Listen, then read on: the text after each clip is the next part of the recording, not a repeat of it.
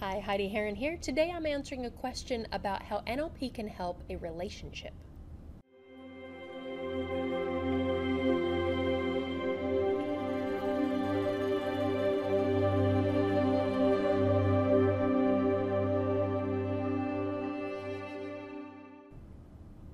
We all have relationships of some sort, don't we? If it's with ourselves or family, friend, romantic relationships, they are all around us. And the world is better with relationships. A question that I'm answering today is, how does NLP help with romantic relationships? Now, I inquired a little bit, and this person that asked it knows a bit about NLP, but didn't really see how NLP could help with relationships. They look at it more as a tool to use with others, or a business tool, for example, like sales tool, which it can be. But NLP has so much more scope than just that. I would say one area that NLP helps people most in personally is their relationships. Where we often go awry, where things go wrong in relationships, romantic relationships particularly, but any kind of relationship, is a lack of communication or understanding each other. Sometimes there's a lot of communication, but we're saying different things. We're on the different page. Sometimes we're even playing by a different set of rules. A client that I'm working with at the moment has a partner that has had a very different upbringing than him.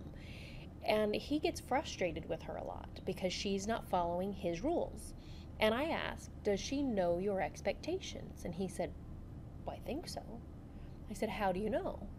Well, I give her feedback. I said, yeah, but how does the feedback come across? Well, she doesn't really like it. She starts to shut down on me. I said, okay. So I also know in NLP that communication is the response that you get.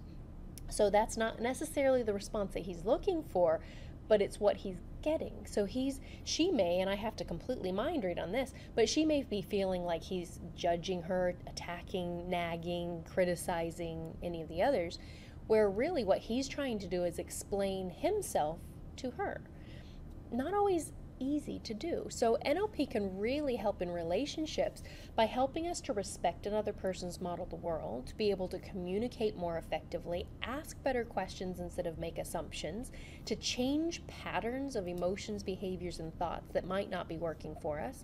Sometimes we even transfer relationships from other people, our parents, past relationships, past partners, onto our current relationship. And we treat that person in a certain way because of somebody else's mistakes or because of what somebody else did before.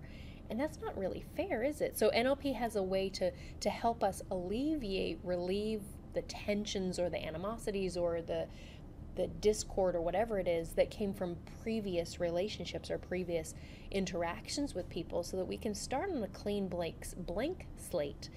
NLP also will help you to understand yourself better.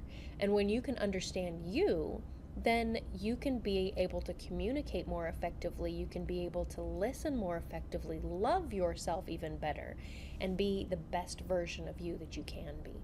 So it probably starts with a relationship with yourself, but there are so many different ways that NLP can trickle into a romantic relationship or any kind of relationship that will help you to make it even better.